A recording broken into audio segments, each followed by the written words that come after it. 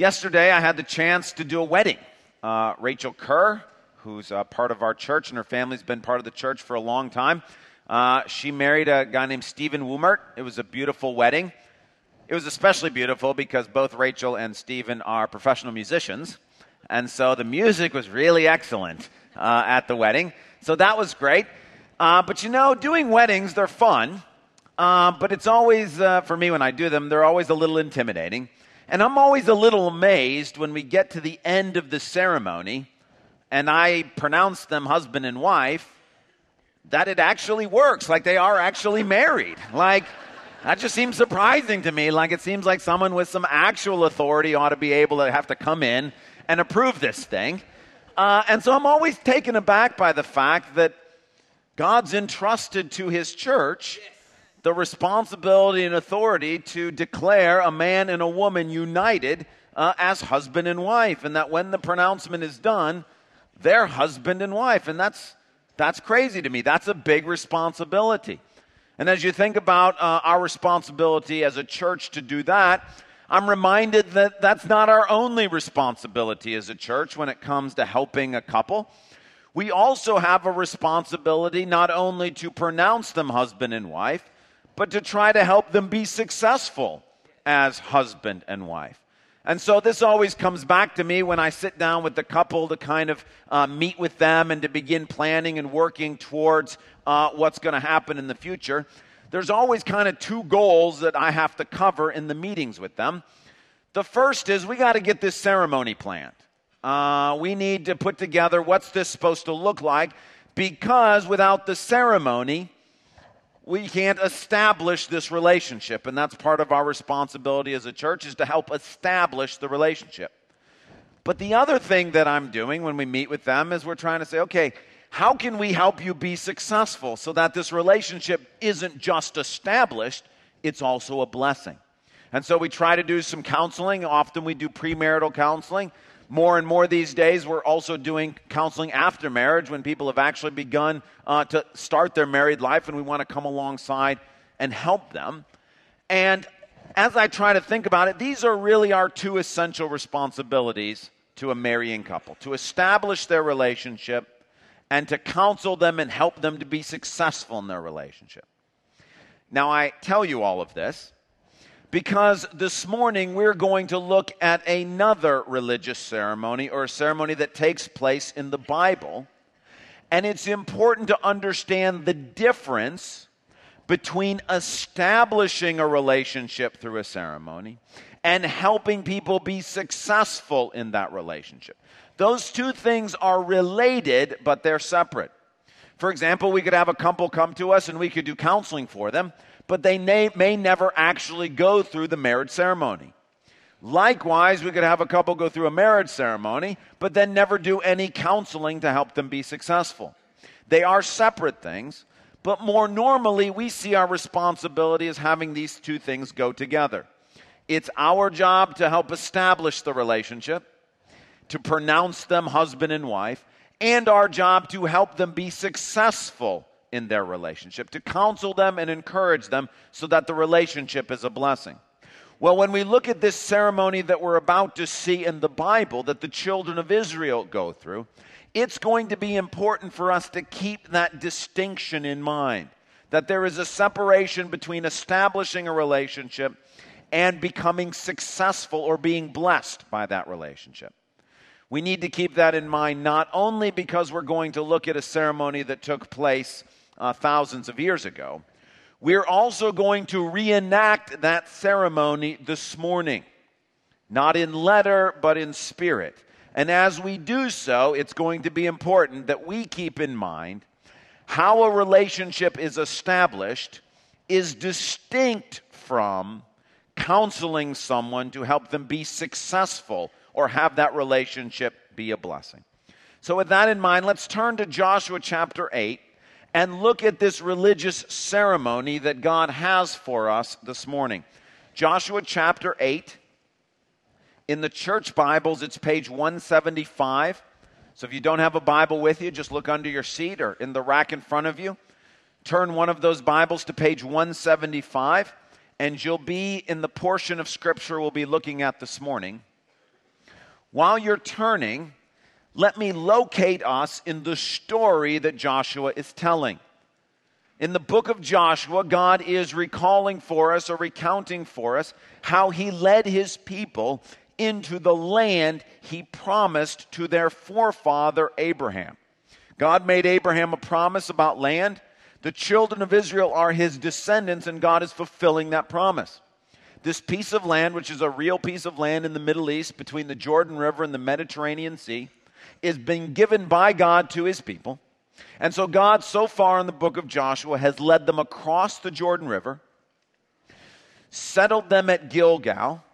They were successful in defeating Jericho. Then came the incident at Ai. We talked about that over the last couple of weeks. Ai was this little outpost that was supposed to be no trouble whatsoever. I mean, Jericho is this giant city, and God just knocks the walls down. Ai should be no trouble whatsoever, but Israel had sinned against God. They had stolen from God. They had lied. They had held on to devoted things. And so when they went to Ai, God didn't go with them. And that made all the difference. And so they were roundly defeated at Ai. They come back to God, and Joshua especially says, Lord, what are you doing? You're killing me. I don't even want to be doing this, and this is so difficult. You promised to be with us. Where are you? And God says, it wasn't me that failed you. You have sin in the camp. And so when he makes that known to Joshua, Joshua, cut to the heart, gets the whole nation. They make it right. They confess. And then God does what he always does. Listen to me. What he always does when people get serious about sin. He ripped open heaven and poured out grace. Just beyond what you can imagine. Just poured out such grace. And they go back to Ai, and they not only conquer Ai, but Bethel as well. Unbelievable. God is generous. He just simply gives them more than they could have ever hoped for or imagined. Now, the danger for them, just like for us, is once you see this pattern of we stole from God, we confessed, God gave us immeasurably more than we could have asked for in the first place. As humans, our natural tendency would be, let's repeat the pattern. Let's steal some more, then we'll confess, and then we'll get even more grace. Well, God, knowing what we're like as humans, takes the children of Israel through a ceremony right after Ai to remind them of how their relationship with God is supposed to work. That there are blessings for obedience and that there are curses for disobedience. That's the ceremony that we're looking at this morning in Joshua chapter 8. I'm going to read for us verses 30 to 35. Then Joshua built on Mount Ebal an altar to the Lord, the God of Israel, as Moses, the servant of the Lord, had commanded the Israelites. He built it according to what is written in the book of the law of Moses, an altar of uncut stones on which no iron tool had been used. On it they offered to the Lord burnt offerings and sacrificed fellowship offerings. There, in the presence of the Israelites, Joshua wrote on stones a copy of the law of Moses. We think that's probably the Ten Commandments that he's rewriting on stones. All the Israelites, with their elders, officials, and judges, were standing on both sides of the Ark of the Covenant of the Lord, facing the Levitical priests who carried it. Both the foreigners living among them and the native-born were there. Half of the people stood in front of Mount Gerizim, and half of them stood in front of Mount Ebal, as Moses, the servant of the Lord, had formerly commanded when he gave instructions to bless the people of Israel. Afterward, Joshua read all the words of the law, the blessings and the curses, just as it was written in the book of the law. There was not a word of all that Moses had commanded that Joshua did not read to the whole assembly of Israel, including the women and children and the foreigners who lived among them. Okay, we have a very specific religious ceremony happening in a specific place. Let's put our map up here so we can kind of orient ourselves to where we are, because this is taking place in a real geographic location. What you have here is kind of a view of the Promised Land. It's between the the Jordan River and the Mediterranean Sea. You can see Jericho, where the Israelites, the first city they conquered. You can see Ai and Bethel, which are kind of in the middle. Their victory at Ai frightens everybody in the land, and so they're able to go to Mount Gerizim and Mount Ebal and hold this ceremony. And the ceremony happens in between those two mountains. Now, it's not mentioned in the text, but the city that's between those two mountains is Shechem. And so they're there in this very specific spot, carrying out the commands that God gave them through Moses. In Deuteronomy, twice, Moses says, when you get into the land, go to this exact spot and do this ceremony in this exact way. Meaning, put the Ark of the Covenant, which represents God, in the middle.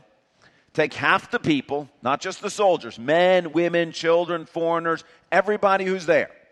Half of them have Mount Gerizim at their back, and half of them have Mount Ebal at the back. Everybody's facing the middle towards Shechem, where the Ark of the Covenant is. Joshua then, while they're all watching, chisels out on stone tablets what we think are the Ten Commandments, where he's rewriting the essence of the law that God gave through Moses to the children of Israel.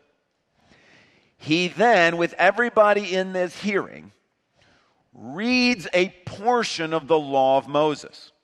What we think he reads is what's known as the blessings and the curses, which is Deuteronomy 27 and 28. We think Joshua has all of the people gathered together, and he reads aloud for them Deuteronomy 27 and 28, a smaller portion of the Torah, or the law of Moses, the first 5 books of the Old Testament. This ceremony that they go through has 2 things that are important for us to understand in order to get what's going on and in order for us to reenact it this morning. The first thing we have to understand about this ceremony is why it is taking place where it's taking place.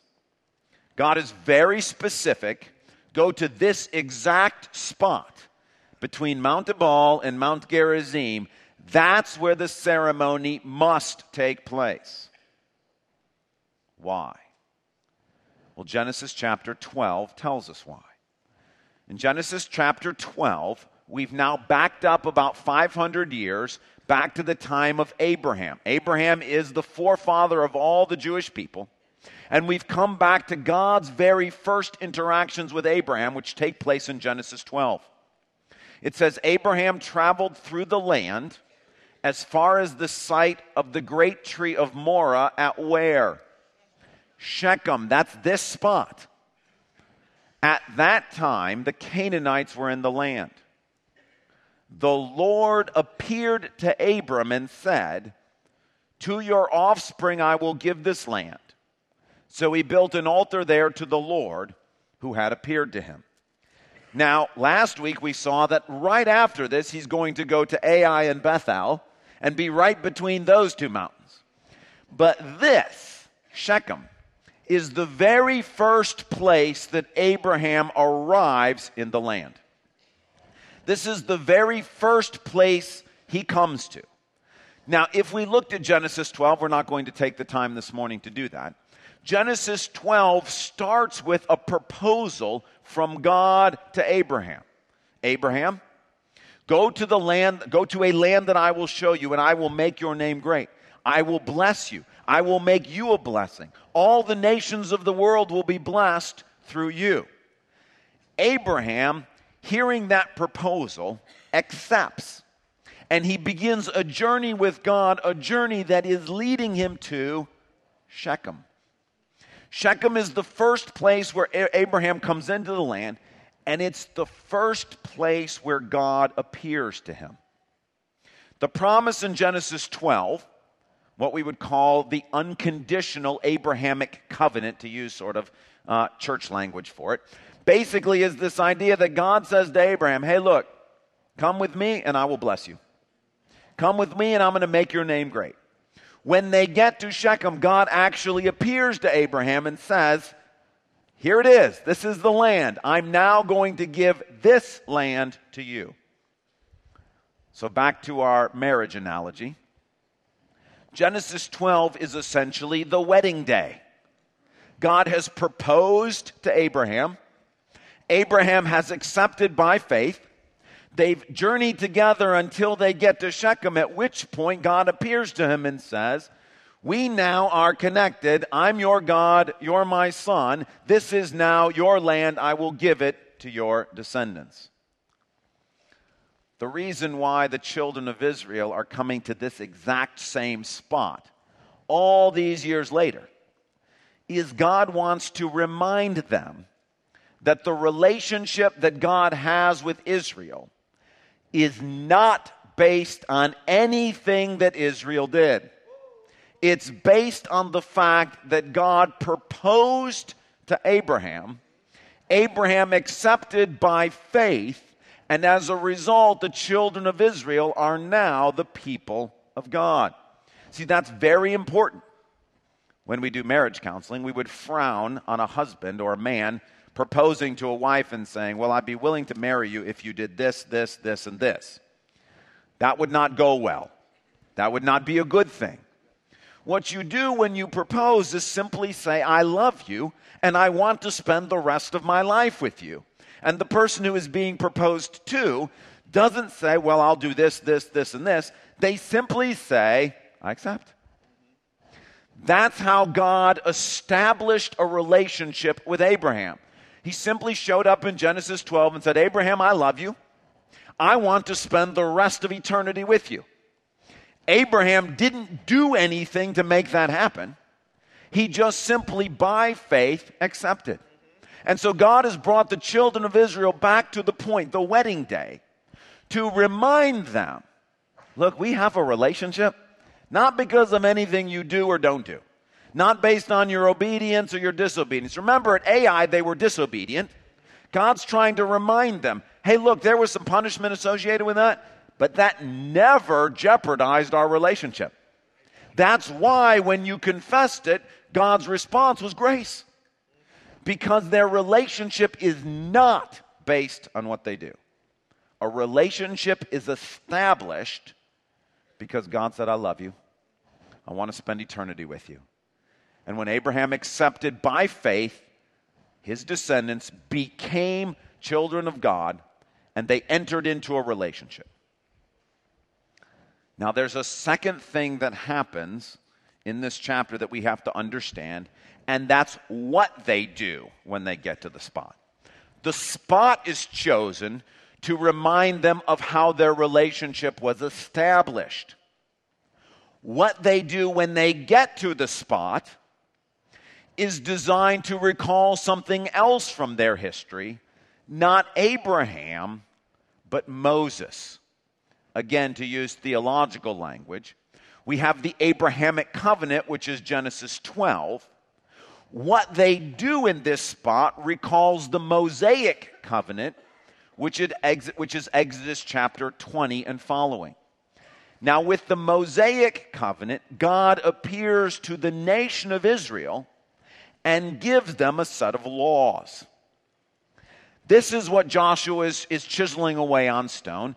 This is part of what Joshua is reading aloud to them. So while the site that is chosen connects to Abraham, the thing that they're doing connects to Moses. And this, to use our marriage analogy, is not the wedding ceremony, it's the marriage counseling. The Abrahamic covenant is the wedding. The Mosaic covenant is the counseling. In other words, the Mosaic covenant does not nullify or eliminate the Abrahamic covenant. It works with it. And the way the Mosaic covenant works is, God says, within the relationship that I already have with you, here's how to experience blessing.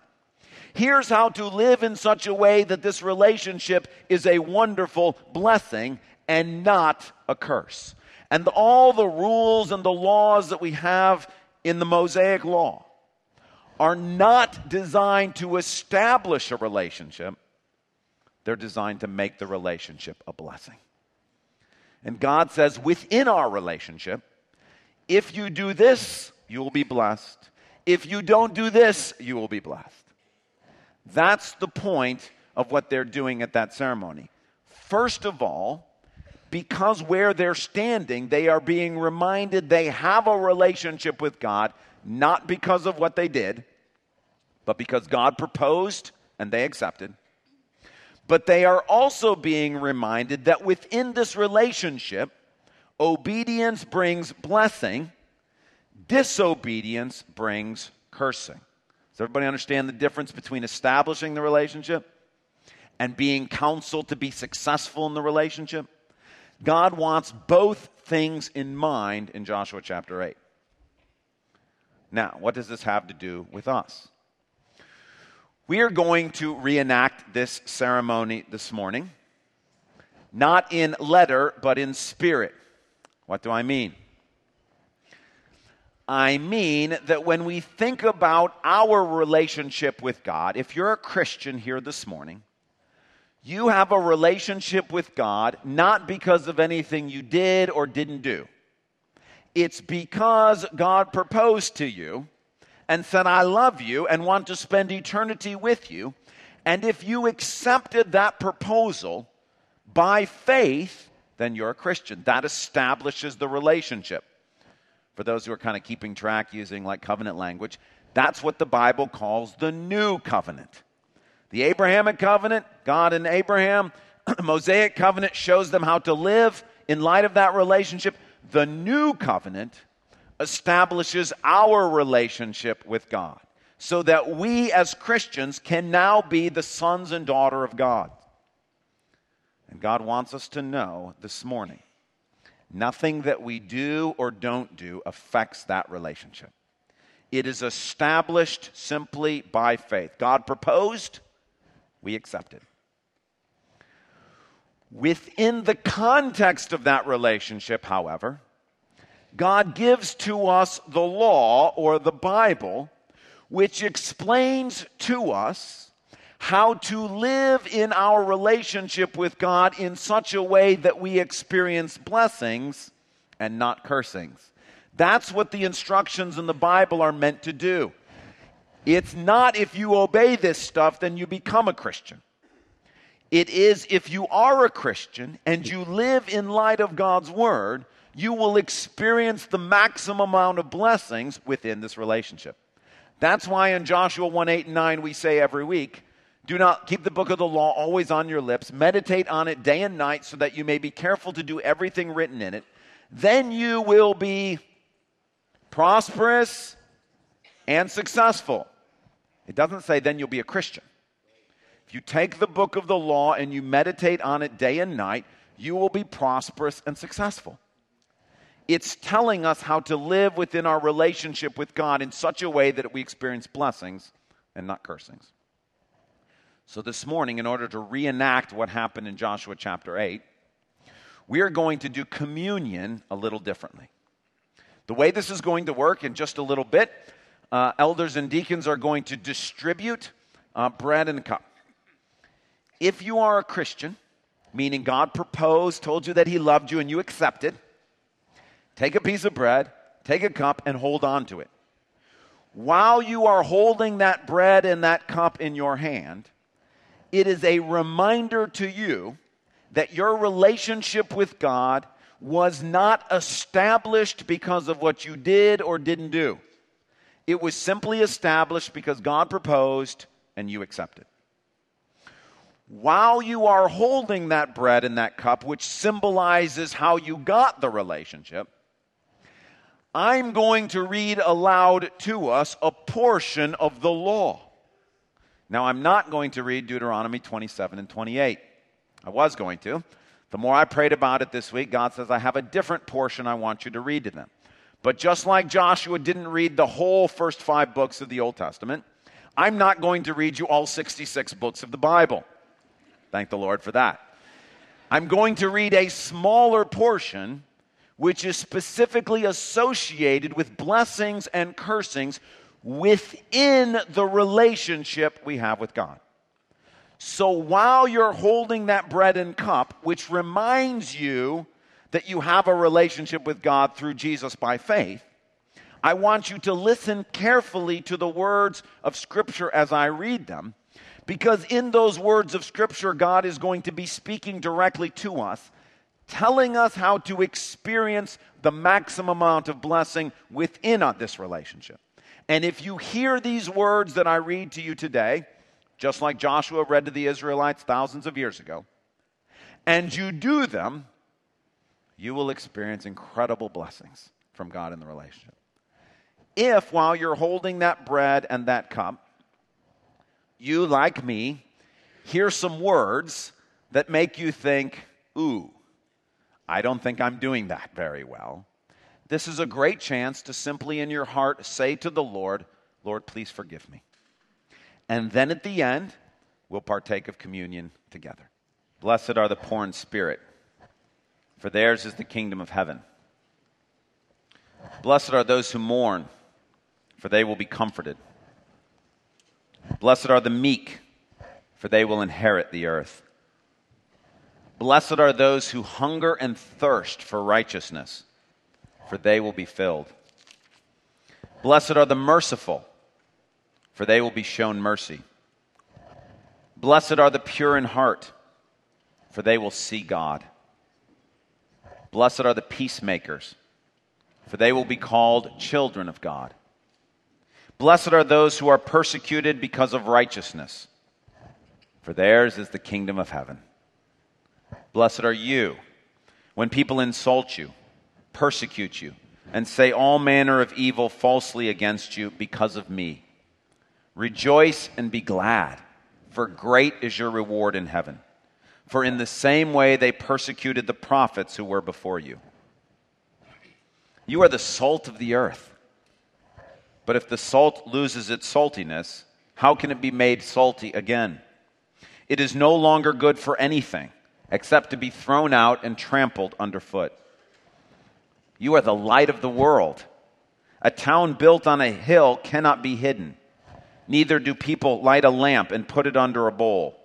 Instead, they put it on a stand, and it gives light to everyone in the house. In the same way, let your light shine before others, that they may see your good deeds and glorify your Father in heaven. Do not think that I have come to abolish the law or the prophets. I have not come to abolish them, but to fulfill them. For truly I tell you, until heaven and earth disappear, not the smallest letter, not the least stroke of a pen, will by any means disappear from the law until everything is accomplished. Therefore, anyone who sets aside one of the least of these commands and teaches others to do so will be called least in the kingdom of heaven. But whoever practices and teaches these commands will be called great in the kingdom of heaven. For I tell you, unless your righteousness surpasses that of the Pharisees and the teachers of the law, you will certainly not enter the kingdom of heaven. You have heard that it was said to the people long ago, you shall not murder, and anyone who murders will be subject to judgment. But I tell you that anyone who is angry with a brother or sister will be subject to judgment. And anyone who says to his brother or sister, Raca, is answerable to the court. And anyone who says, you fool, will be in danger of the fire of hell. Therefore, if you are offering your gift at the altar and there remember that your brother or sister has something against you, leave your gift in front of the altar. First, go and be reconciled to them, then come and offer your gift. Settle matters quickly with your adversary who is taking you to court. Do it while you are still together on the way, or your adversary may hand you over to the judge, and the judge may hand you over to the officer, and you may be thrown into prison. Truly I tell you, you will not get out until you have paid the last penny. You have heard that it was said, you shall not commit adultery. But I tell you, that anyone who looks at a woman lustfully has already committed adultery with her in his heart. If your right eye causes you to stumble, gouge it out and throw it away. It is better for you to lose one part of your body than for your whole body to be thrown into hell. And if your right hand causes you to stumble, cut it off and throw it away. It is better for you to lose one part of your body than for your whole body to go into hell.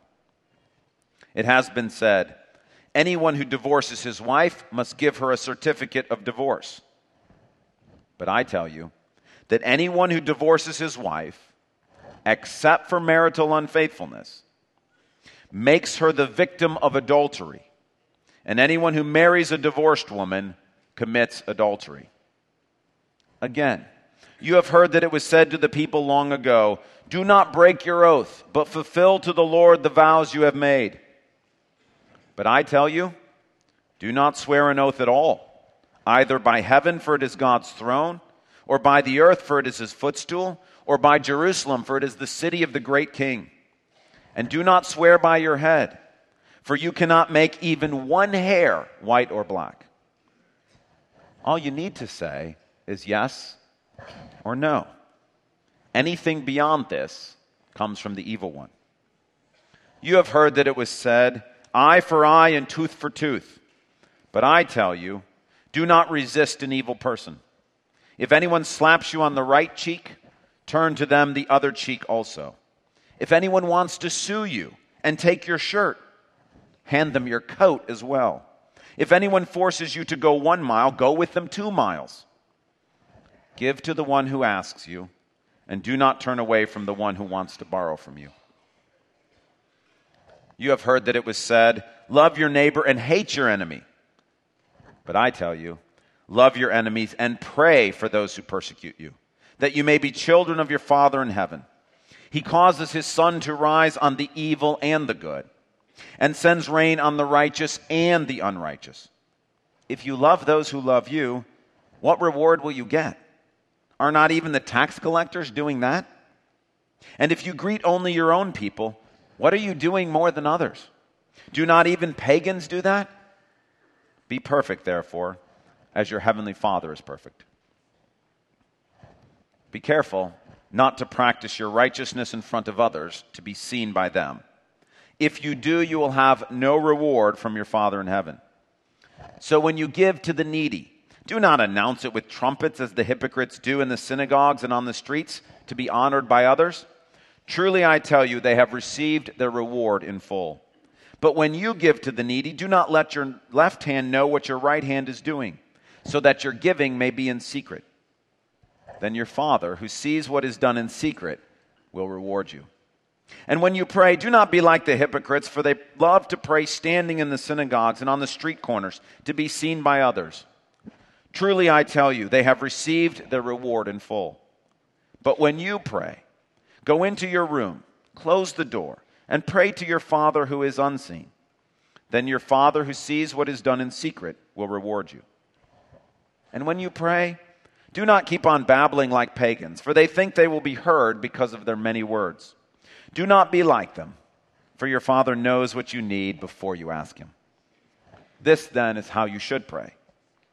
Our Father in heaven, hallowed be your name. Your kingdom come. Your will be done, on earth as it is in heaven. Give us today our daily bread, and forgive us our debts, as we also have forgiven our debtors. And lead us not into temptation, but deliver us from the evil one. For if you forgive other people when they sin against you, your heavenly Father will also forgive you.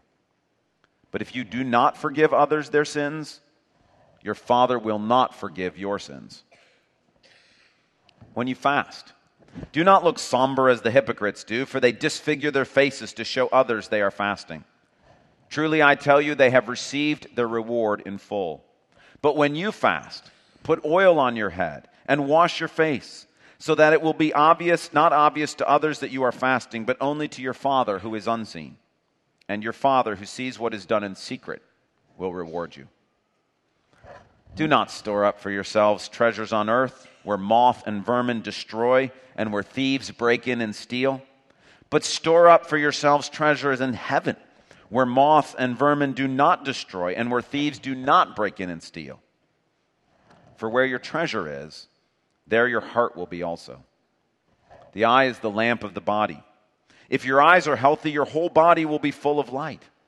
But if your eyes are unhealthy, your whole body will be full of darkness. If then the light within you is darkness, how great is that darkness? No one can serve two masters. Either you will hate the one and love the other, or you will be devoted to the one and despise the other. You cannot serve both God and money. Therefore, I tell you, do not worry about your life, what you will eat or drink, or about your body, what you will wear. Is not life more than food, and the body more than clothes? Look at the birds of the air. They do not reap or sow or weigh in barns, yet your heavenly Father feeds them. Are you not much more valuable than they? Can any of you, by worrying, add a single hour to your life? And why do you worry about clothes? See how the flowers of the field grow? They do not labor or spin. Yet I tell you that not even Solomon in all his splendor was dressed like one of these. If that is how God clothes the grass of the field, which is here today and tomorrow is thrown into the fire, will he not much more clothe you, O you of little faith? So do not worry, saying, what shall we eat, or what shall we drink, or what shall we wear? For the pagans run after all these things, and your heavenly Father knows that you need them. But seek first his kingdom and his righteousness, and all these things will be given to you as well. Therefore, do not worry about tomorrow, for tomorrow will worry about itself. Each day has enough trouble of its own. Do not judge, or you too will be judged. For in the same way you judge others, you will be judged. And with the measure you use, it will be measured to you. Why do you look at the speck of sawdust in your brother's eye and pay no attention to the plank in your own eye? How can you say to your brother, let me take that speck out of your eye, when all the time there is a plank in your own eye? You hypocrite. First take the plank out of your own eye. Then you will see clearly to remove the speck from your brother's eye. Do not give to dogs what is sacred. Do not throw your pearls to pigs. If you do, they may trample them under their feet and turn and tear you to pieces. Ask, and it will be given you. Seek, and you will find. Knock, and the door will be open to you. For everyone who asks receives, the one who seeks finds, and to the one who knocks, the door will be opened. Which of you, if your son asks for bread, will give him a stone? Or if he asks for fish, will give him a snake?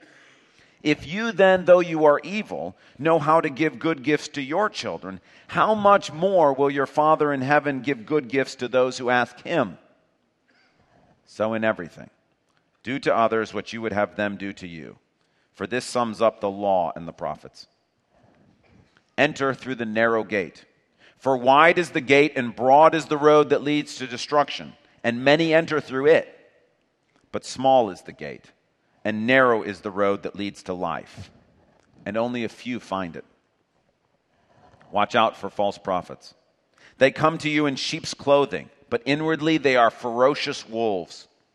By their fruit you will recognize them. Do people pick grapes from thorn bushes, or figs from thistles? Likewise, every good tree bears good fruit, but a bad tree bears bad fruit. A good tree cannot bear bad fruit, and a bad tree cannot bear good fruit. Every tree that does not bear good fruit is cut down and thrown into the fire. Thus, by their fruit, you will recognize them. Not everyone who says to me, Lord, Lord, will enter the kingdom of heaven, but only the one who does the will of my Father who is in heaven. Many will say to me on that day, Lord, Lord, did we not prophesy in your name, and in your name drive out demons, and in your name perform many miracles? Then I will tell them plainly, I never knew you. Away from me, you evildoers. Therefore, everyone who hears these words of mine and puts them into practice is like a wise man who built his house on the rock. The rain came down, the streams rose, and the winds blew and beat against that house, yet it did not fall, because it had its foundation on the rock. But everyone who hears these words of mine and does not put them into practice is like a foolish man who built his house on the sand. The rain came down, the streams rose, the winds blew and beat against that house, and it fell with a great crash."